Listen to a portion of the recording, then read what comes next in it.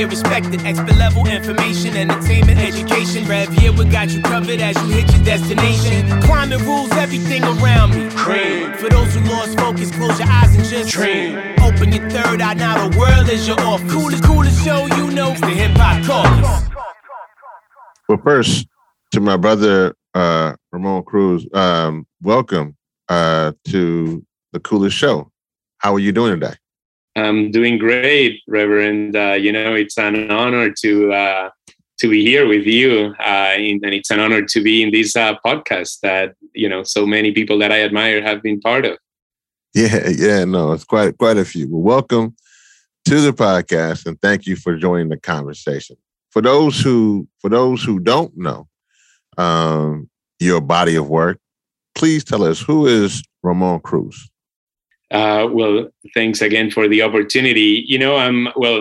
I'm currently the president of the Sierra Club, the first Latinx to occupy this position in almost 130 years of the organization, going all the way back to John Muir, that was an essential figure in the history of the conservation movement as we know it today in the US and in the world. I come from Boriquén, which is the Taino name of the island of Puerto Rico. And even though I live right now in the Lenape territory, which is the unceded land of the Canarsie people, otherwise known as Brooklyn, New York, and I identify with the pronouns he, him, his. And I'm an environmental advocate and have been throughout my career. And even though there were many influences in my early life that led me to this path, I think social justice consciousness is what made me choose environmental advocacy and policy as a career. I know the last time we were hanging out actually in Brooklyn. Yep, that is true. We were hanging out together there, and we had an amazing conversation. Who would you say is your community? My community. Of course, there are many definitions and multiplicity of concepts, when identifying a community. I would say I orbit around Puerto Rico and the Caribbean. I dream in Spanish and move and dance to Afro-Caribbean rhythms and music.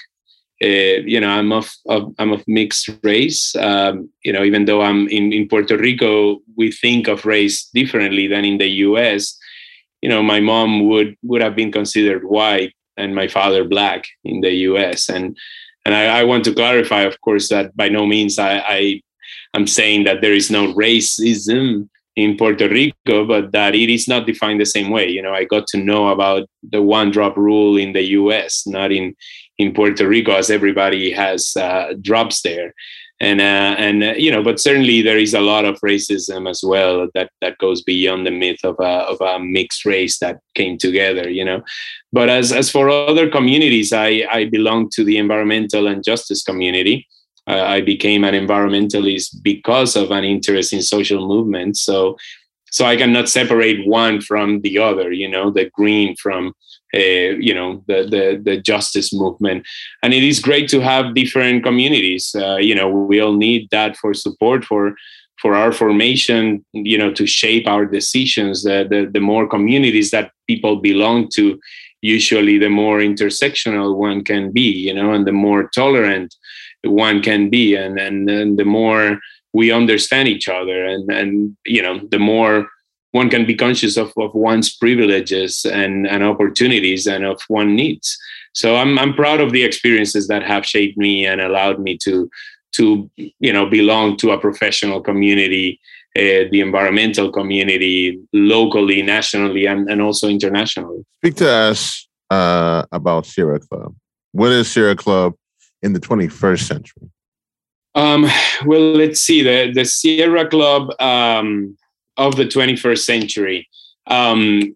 It's an organization, that I think, a lot of people, it's of course a brand that people recognize and people, it has meant different things for different people.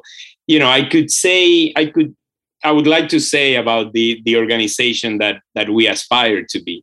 Of course, it's not a perfect organization. It's right now the largest and the oldest environmental organization.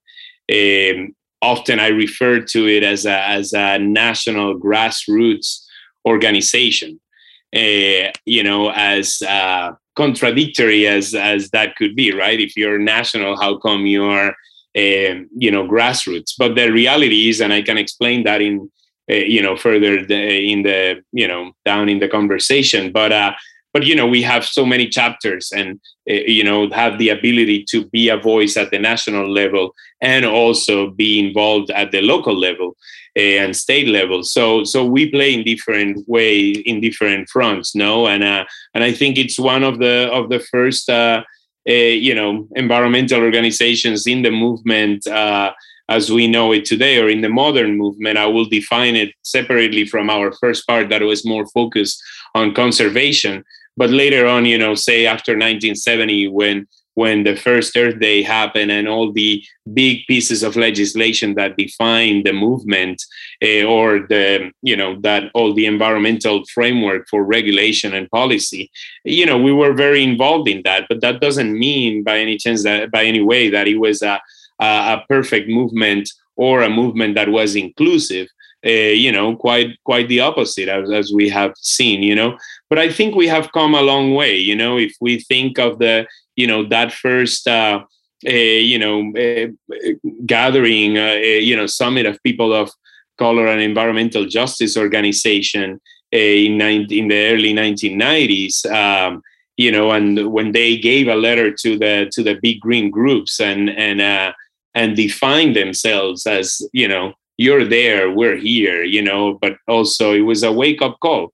And I think since then, a lot of the big green groups and including the Sierra Club has become much more open, much more inclusive, and adopted. In our case, we adopted in the late 90s an environmental justice policy, eventually started an environmental justice program I think it was 2014 or so, that we then adopted the HEMES principles for democratic organizing as our methodology for organizing. And so, and these principles were, is based on mutuality, on collaboration, on partnerships. We're being asked to join rather than just parachuting ourselves, with our size, with our, relative strength within the movement. So I think now we're much more sensitive to that. And again, by no means it's a perfect dynamic, but I think it is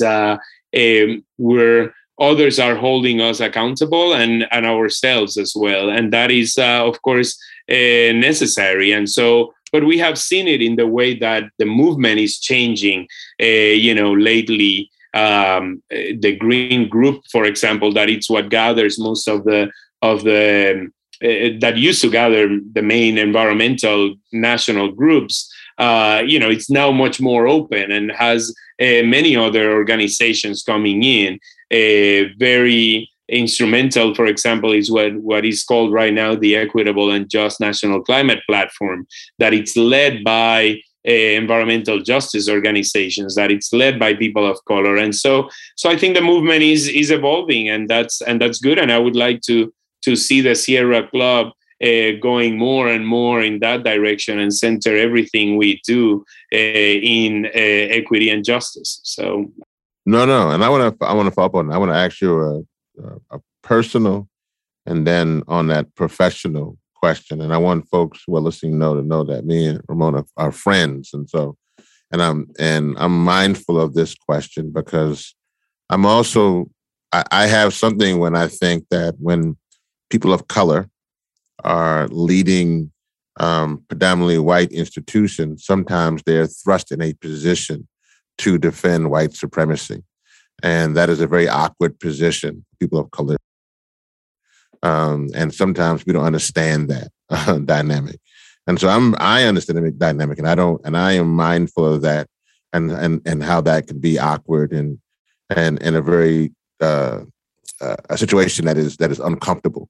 So with that being said, I then ask this question, to you, you are in a position where you are in your position, leading an organization that has had some issues in regards to white supremacy, some issues in regards to what it has in far as what it had done for the conservation movement. You just outlined very well that it is coming forward.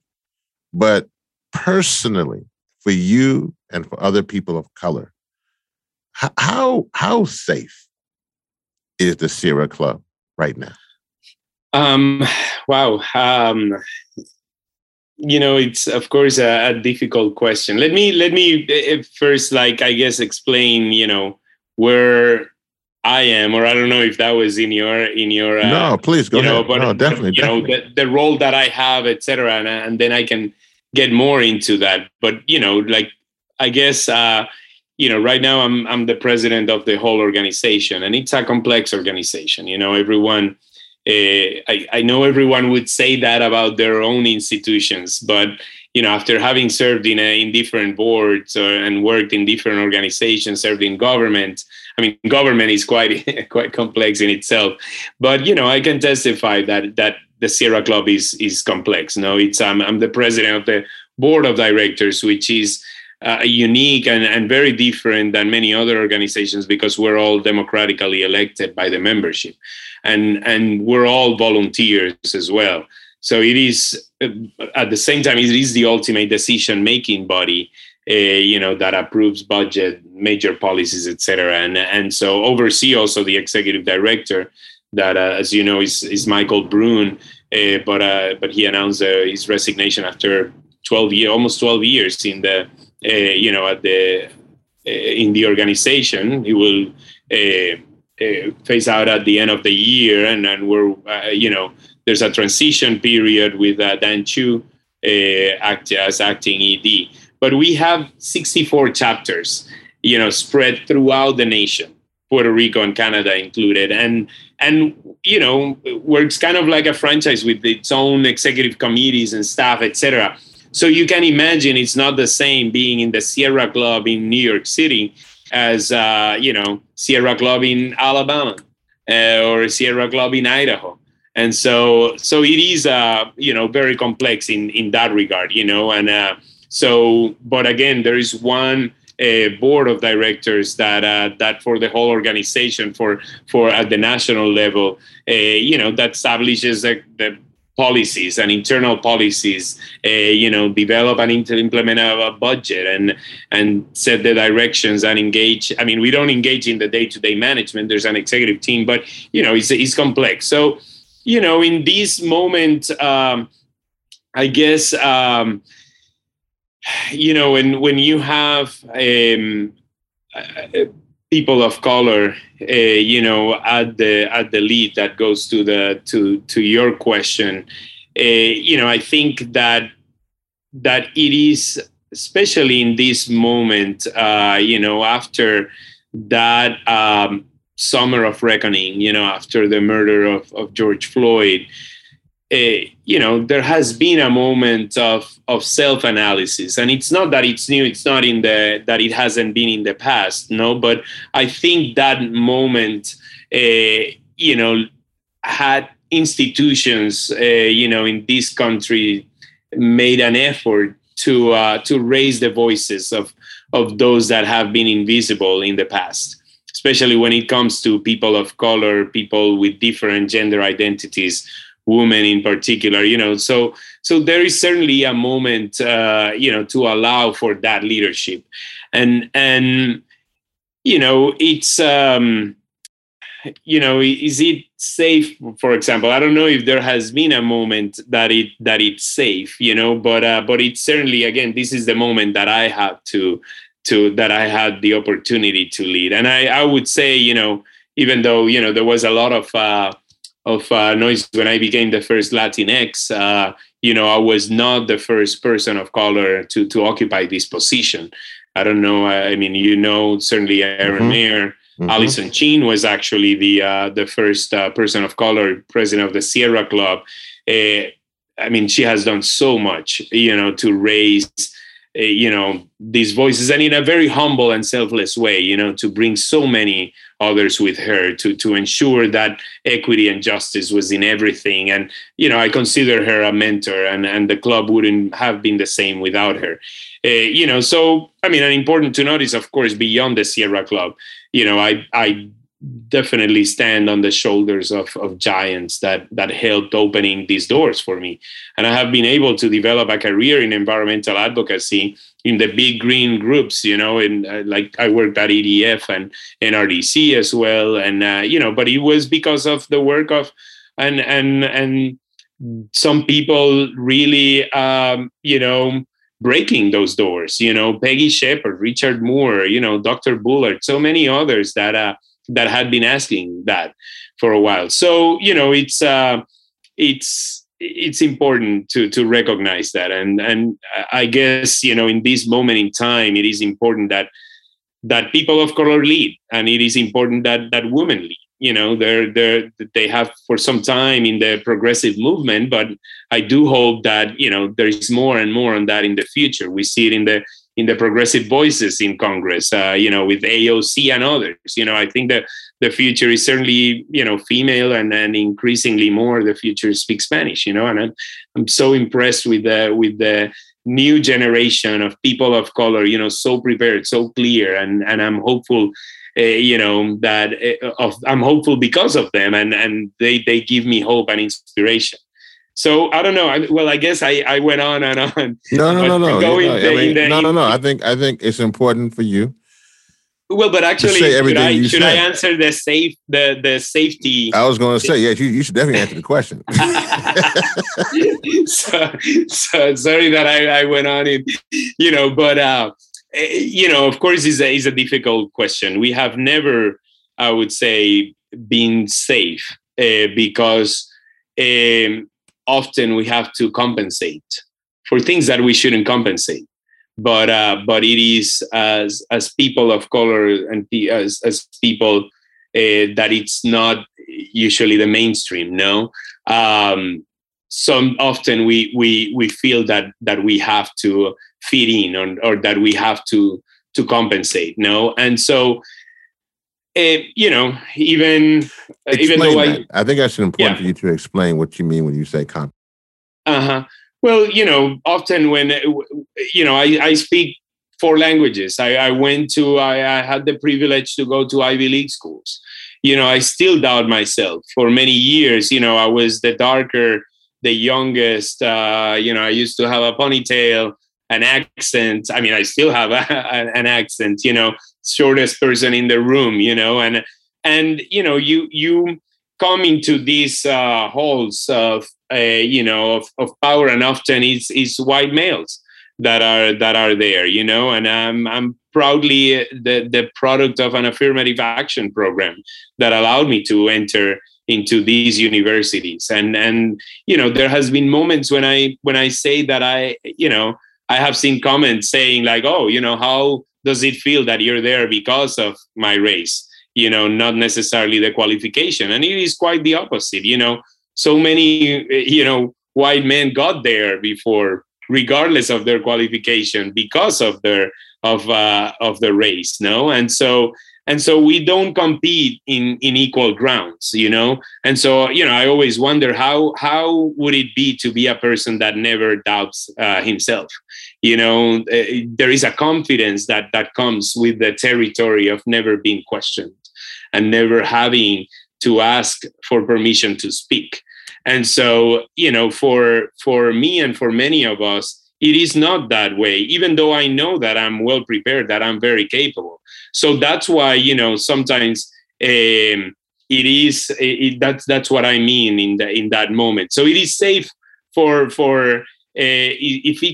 is it safe for people of color to lead? It is questionable. However, there is no other way. I don't see any other way. We'll be here and it will take a while, but we'll get there, and we're getting there, not by alienating the other people that have led in the past, but to bringing them together. After one of these equity trainings in the organization, one of the white males colleagues, told me like, wow, like now I feel I have to to walk on eggshells. And I'm like, well, welcome to our world, and so, we better, and that's the way it's going to be. And it's good that you feel that way. Not that my goal is that everybody feels that way, but everybody better walk on eggshells until nobody walk on eggshells. And so that is, I think, what, why is not necessarily, safe. And it will take a while, but we're getting there. And also careful, I think, in that question of not setting ourselves to fail, because then we expect too much of our leaders, and we expect then even more of people of color, of women, because we have different standards, and we question ourselves, and we question them. And so, it's necessary to get there. And of course, I'm not saying that we should be, justifying mistakes or shortcomings. That's not good either. But so let me ask you. Conversation. No. But let me add to that right now, and I think hopefully this will help a little bit in the conversation. I think that what you're saying impacts even how we do this work of being, and how we are an environmentalist, and how we are an environmental organization, right?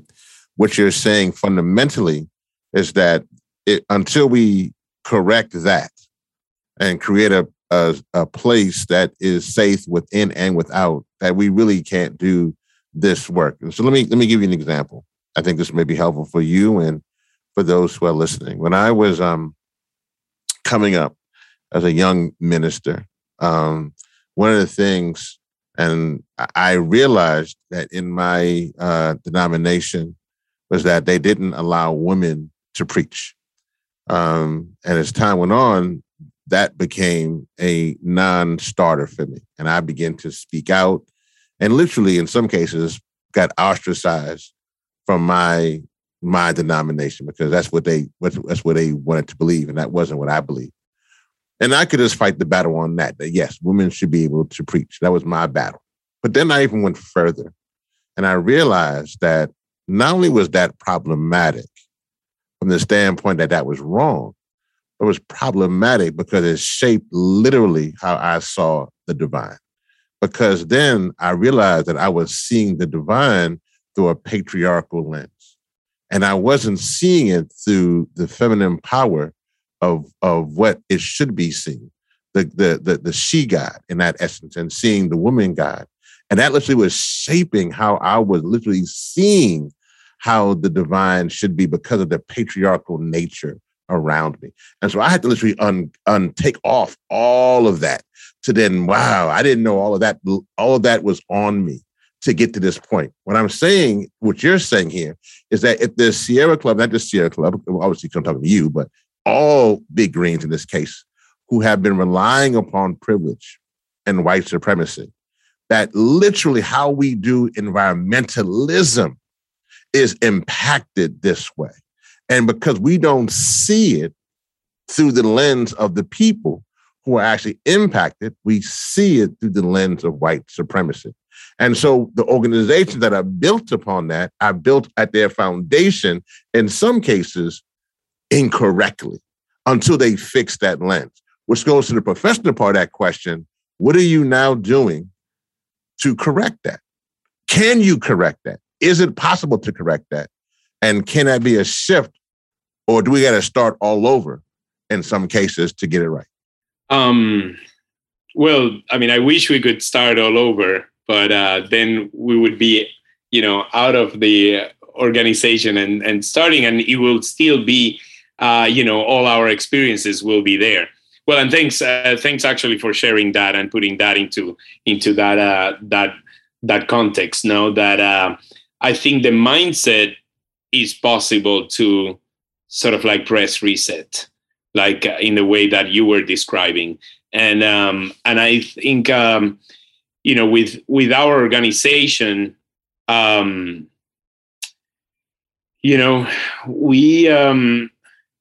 we have been in this moment of reckoning, that, for example, I mean, I'm sure you probably saw that whole controversy of re-examining our history and our past, and figures that were holy or sacred for many, like John Muir and many of our founders, and basically putting in questioning, what is, it was a big moment for the Sierra Club internally, because many people were like, how dare you, or how, what's the point?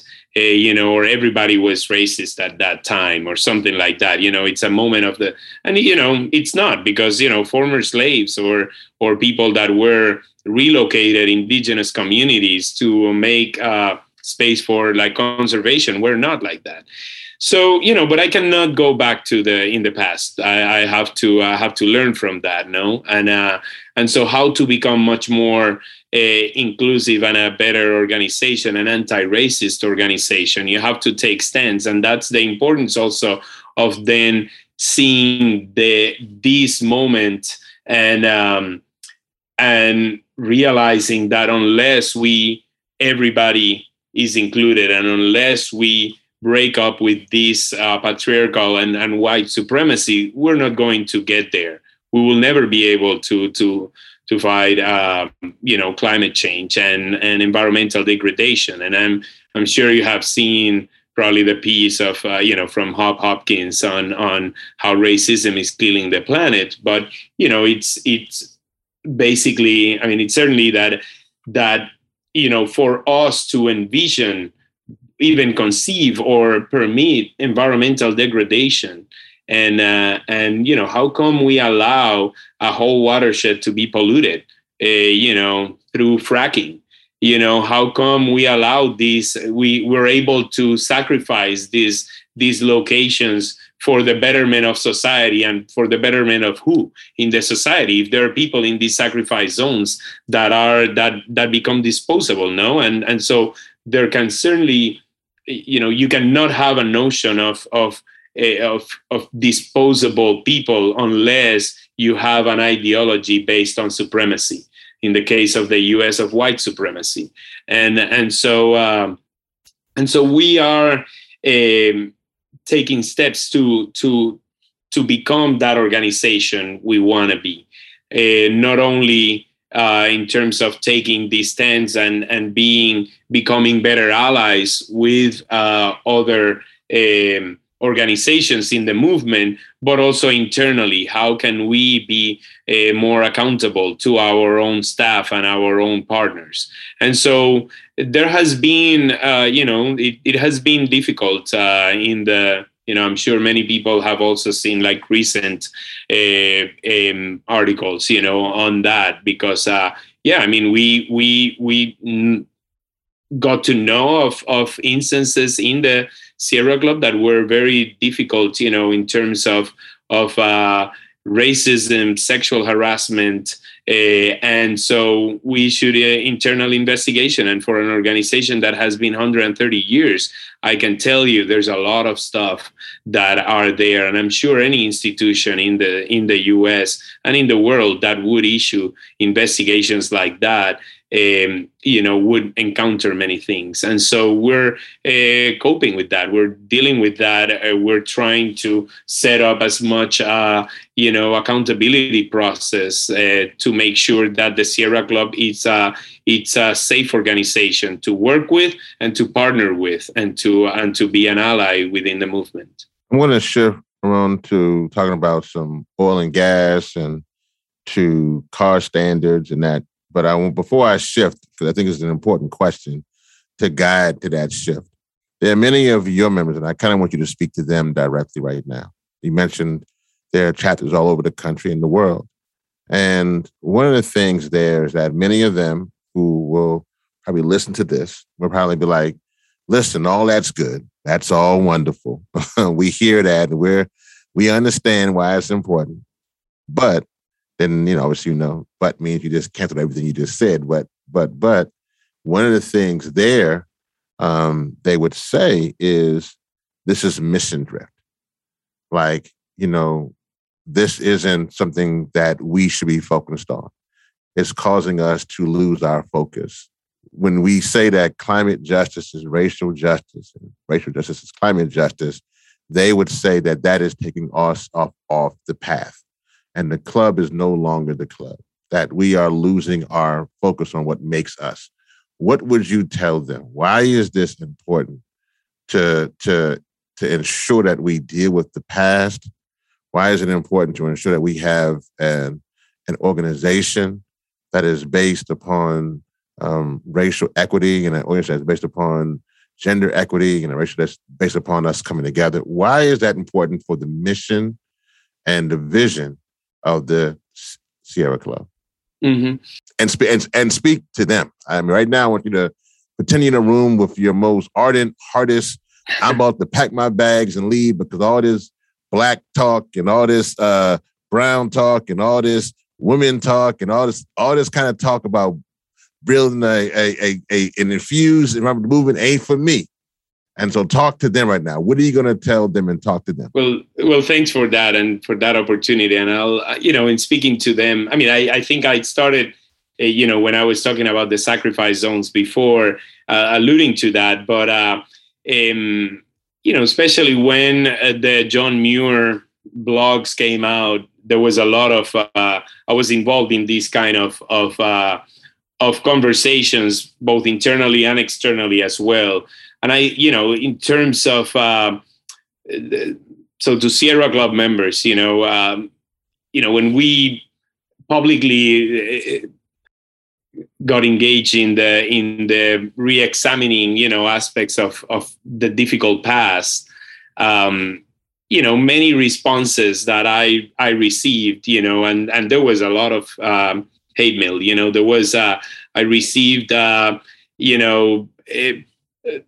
was a lot of positive stuff and people embracing, our move to ground the environmental movement in equity and justice. But there were many of you, many members that were more skeptical, urging us, to stay in our lane. What you're saying, Reverend, stick to protecting the environment. And many other were less charitable, ranging from reverse discrimination to language, taken from a hate group playbook. But, I at that moment, I was very much focusing in the stay in your lane group, that is a sentiment that is shared by many of the nearly 4 million, members and supporters of the Sierra Club.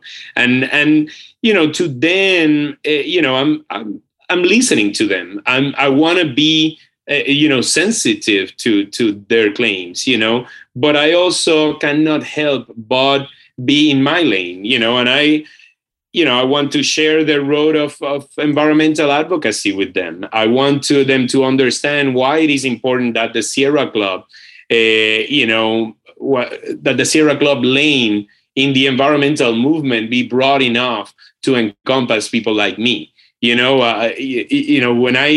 I'm from Puerto Rico, that is the youngest chapter of the Sierra Club, and my story therefore begins with a colonized place, where people are often discriminated against and robbed of agency, and so I'm Puerto Rican, but I'm Latino, Latinx, and that is a word that often is not hyphenated, which is weird, because here everybody is something American, unless you're American, that means white. Everybody else, as Toni Morrison said, everybody else has to hyphenate, and so. But being Puerto Rican, I have uncles, 4 uncles that fought in the Korean War. One of them died, and many families like mine were able to thrive in this country thanks to access to opportunity and education and privilege. And if it wasn't because of that reverse discrimination, like I said before, I wouldn't have gone to an Ivy League school. And reverse discrimination, and putting quote unquote, on, so people cannot see me doing this to the camera, putting the quotes, but it's the affirmative action, but I'm unapologetically, result of that. And this program, it's too bad that these programs are not there today, because they were doing great things to advance us there. Before 1967, my parents wouldn't have been able to get married in some of the states, because of mixed race. Those restrictions, I think they seem absurd now, but my parents got married at around that time. And there were many people that were complacent, back then about staying in that lane, and at that time, the Sierra Club lane excluded people like me. I mean, not in literally like in the books, but it was only through invitation. And I'm sure my Black ancestors and people that were just in 1 or 2 generations removed from slavery, being owned by other people, wouldn't have been invited there. So, I think things are very different today, in large part to people of color and white allies that fought to open the doors.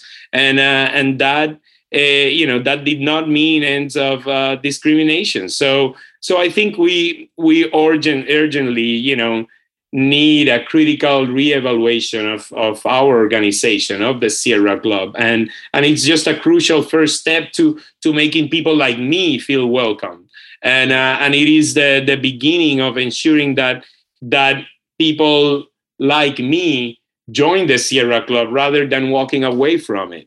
So I still admire John Muir, and but at the same time, I would never. I don't think they're perfect heroes, and they're no perfect humans. And so seeing and studying a person with all their complexity is not a sacrilege, but it's a responsibility. And so for many people in the Sierra Club, I would say, I have no interest in erasing our history, but we can learn from this, from vision and good things, as well as from the flaws of people. So, I would say to them, I cannot change lanes, because, for me, there is no other lane. There's not 2 lanes. I cannot switch to that other one. The only lane I can be in is one that recognizes and celebrates my identities. And I hope that the Sierra Club, supporters,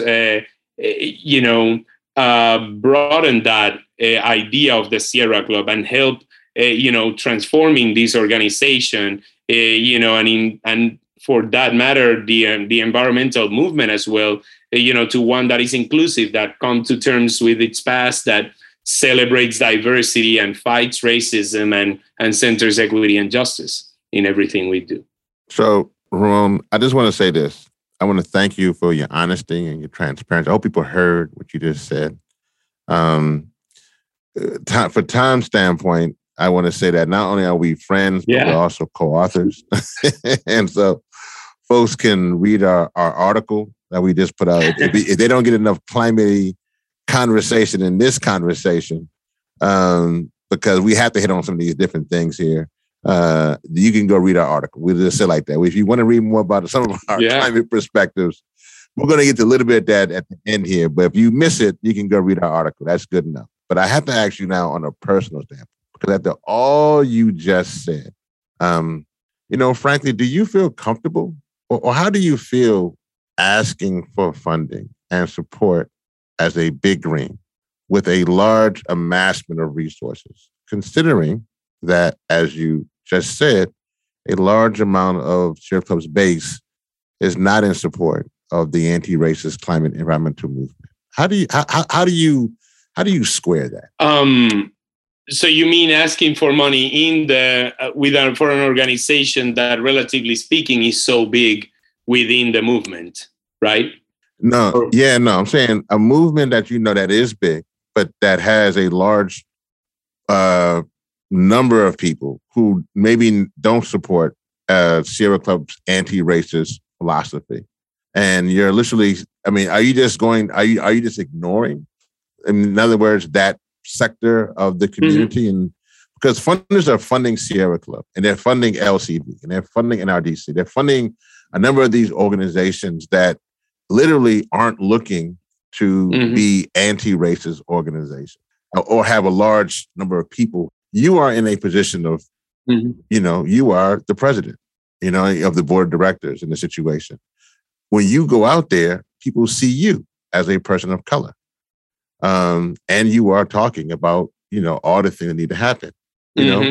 How do you square that? Thanks for that question. I mean, there are different ways of answering. I would say first for the members, because we have seen many members that have basically written to us, I no longer support the Sierra Club. I don't want to be part of this. You're like talking nonsense and all that.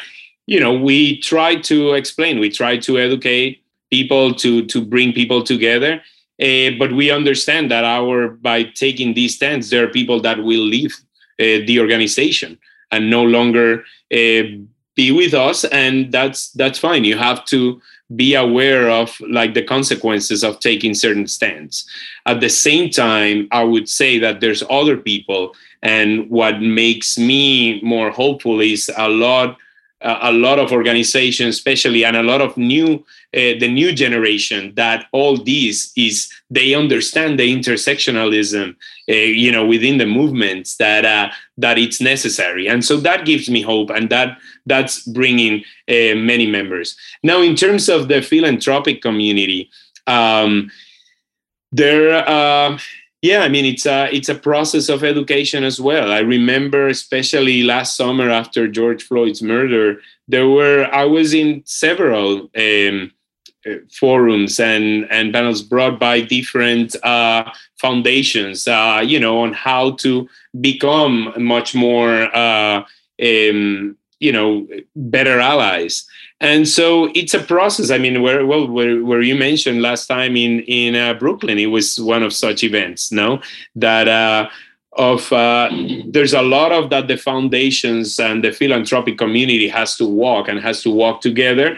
And but like any complex organization, and the government, the World Bank, like all these big institutions that sometimes people think that they're monolithic. No, they're allies inside them. And there's people that are much more square or traditional. And, it's always, when you're in the civil society or outside of government, you have to then work with those people to your allies and identify the allies to be sure that we're moving forward an agenda. And so that's the same with the philanthropic community. And so now, having said that, so we're working on that a lot.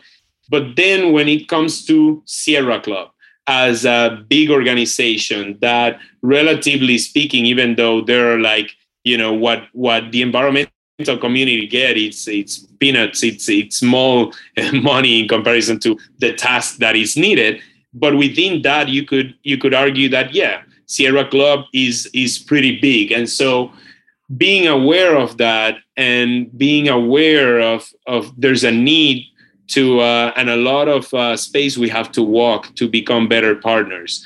And part of that is also sharing the resources. And so, again, not perfect, but there has been, in comparison to where we were 10, 20 years ago, much more willingness to do that and to be able to share resources. And for example, during the weeks after Hurricane Maria, or for several weeks last summer, we actually shut down our fundraising channels, and then everything that we all the funds that we raised during that period of time, we directed it, to organizations in Puerto Rico, for example, or to a movement for Black Lives, and so it has been. We have been, of course, monitoring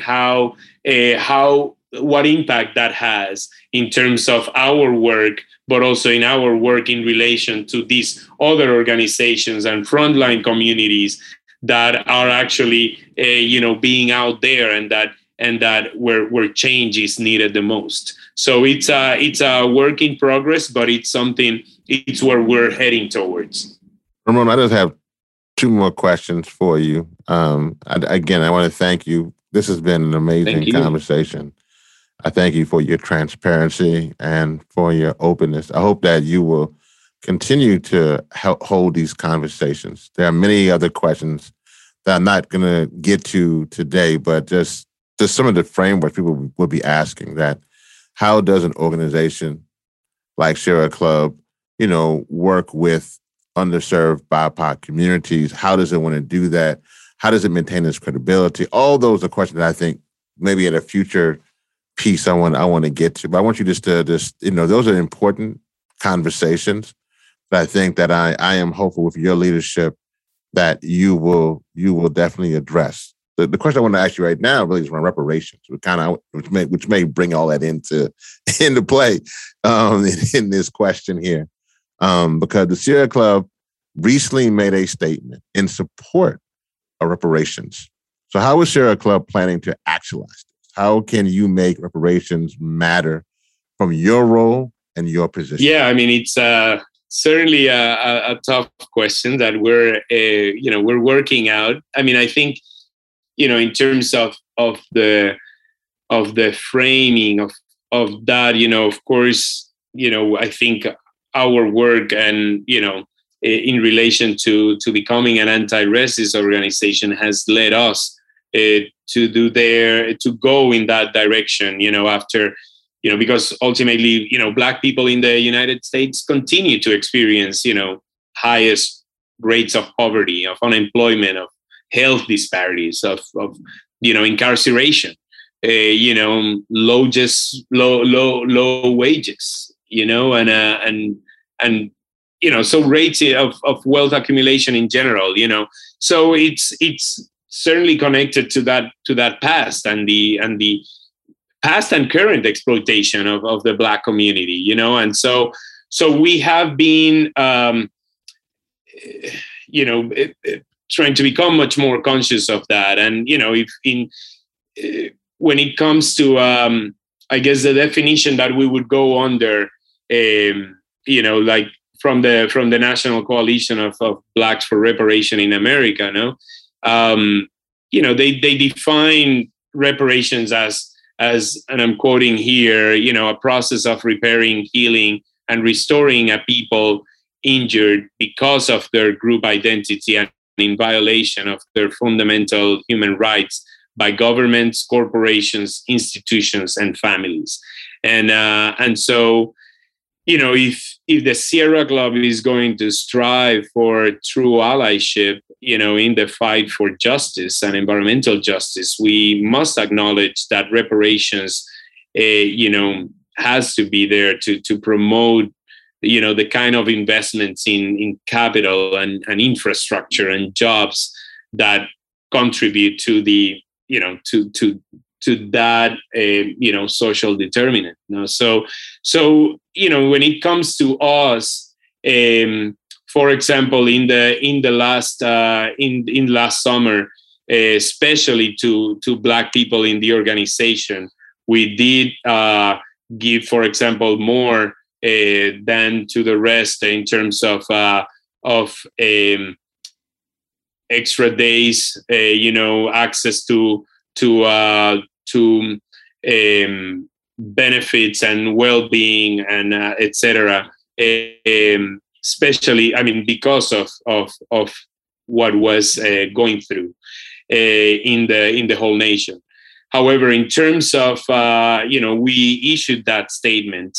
I would say that right now we're basically trying to define what would that mean in terms of budget, in terms of us as an organization, in terms of what we can do for our people, not only from taking stands for society, but also how does that translate to us. And I don't want to, of course, having two unions within our ranks, and and me speaking on behalf of the board, but also 64 chapters. I cannot say categorically this, and this, but it's something that we're actively actually in the middle of discussing. Ramon, I'm going to thank you. This is my last question. I have to ask this question. And I actually, you can answer this question in English or in Spanish, actually. This one goes to Puerto Rico. This is the last one. Where does Puerto Rico go from here? There's a lot going on. Obviously, there's a lot of discussion in regarding to the island's power sector. A lot of things what FEMA has done. There's a lot of different with political freedom. There's a lot of conversations around just so much around with Puerto Rico right now. And so in your role with the Shift Club and your role as president, speak to Puerto Rico in your last, because let's make this full circle. And speak to have you, like I said, it could be English or in Spanish. Yeah. Well, muchas gracias por esa oportunidad. I'll say it first in English and then I'll sum up in Spanish since the podcasts have been in English in general. But yeah, I mean, people, I still dream in Spanish, as I said before. No, so, but it's I guess speaking to them, to Puertorriqueños, it's important that we get out of the framework that has dominated politics for so long, that has people blinded into continuing, for example, supporting like the current political party that it's, not that the other one that has been in power, it's too different. But right now we should focus on building that civil society and building a movement that it's independent from those big political parties. I'm not saying here advocating for one formula or political status.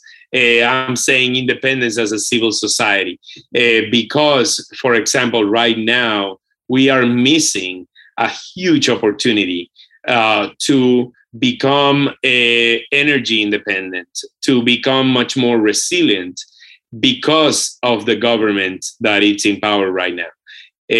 We are entitled and allowed to receive a lot of not only money from FEMA, but from housing and rebuild Puerto Rico.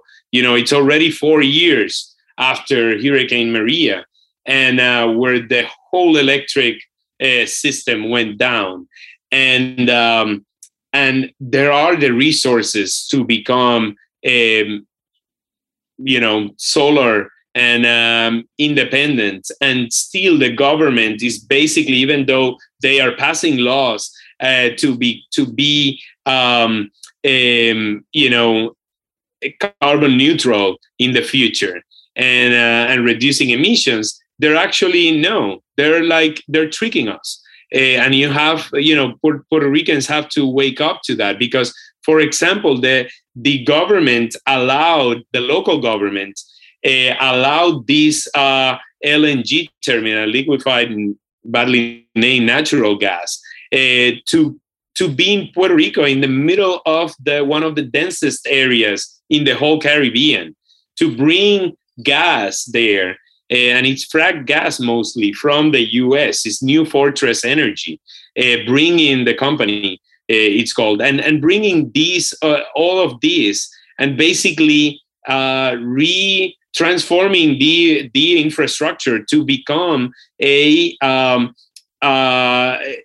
basically based on fossil fuel for another few decades to come, when we have the opportunity to have a decentralized system that it's much more resilient, that it's based on the resources that we have the most, that it's the sun.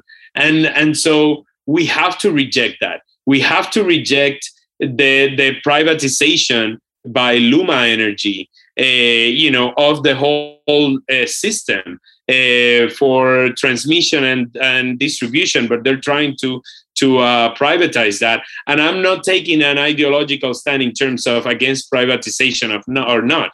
It's just that they're trying to do a centralized system that it's still a monopoly, and worse than a public monopoly is a private monopoly.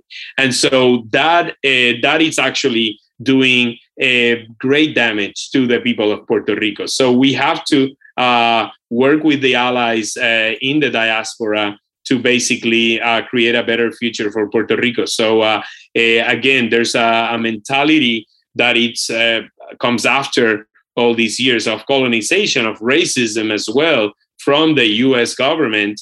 And people, need to wake up to not only, request that and from our leaders, but also from the U.S. government.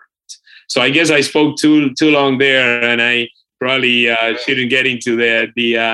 No, well, any last words of hope in Spanish you want to give? Bueno, que sí, tenemos que realmente despertarnos, ¿no? Para hacer frente a lo que el gobierno actual está haciendo, pero no solamente el gobierno actual, los gobiernos anteriores, ¿no? De que básicamente han empeñado el futuro de la isla. Y lo que necesitamos es ser mucho más resilientes, mucho más autosuficientes en cuanto a energía y pues seguir los ejemplos que hemos visto en diferentes comunidades, como es Casa Pueblo en Adjunta, creando una revolución energética para ser mucho más independientes en ese aspecto. So thanks a lot for that opportunity.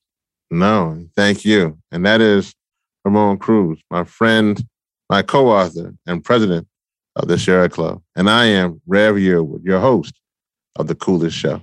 Thank you, my brother. Like what you heard on this episode? Make sure you subscribe to the podcast on your favorite podcast platform. Follow us at Think 100 Climate and at Hip Hop Caucus on Instagram, Twitter, and Facebook. Visit thecoolestshow.com, where you can take action for climate justice right now. You can also learn more about this podcast and donate to Think 100%, which is a non-profit project. Thank you for listening, and all power to the people. It's the coolest show.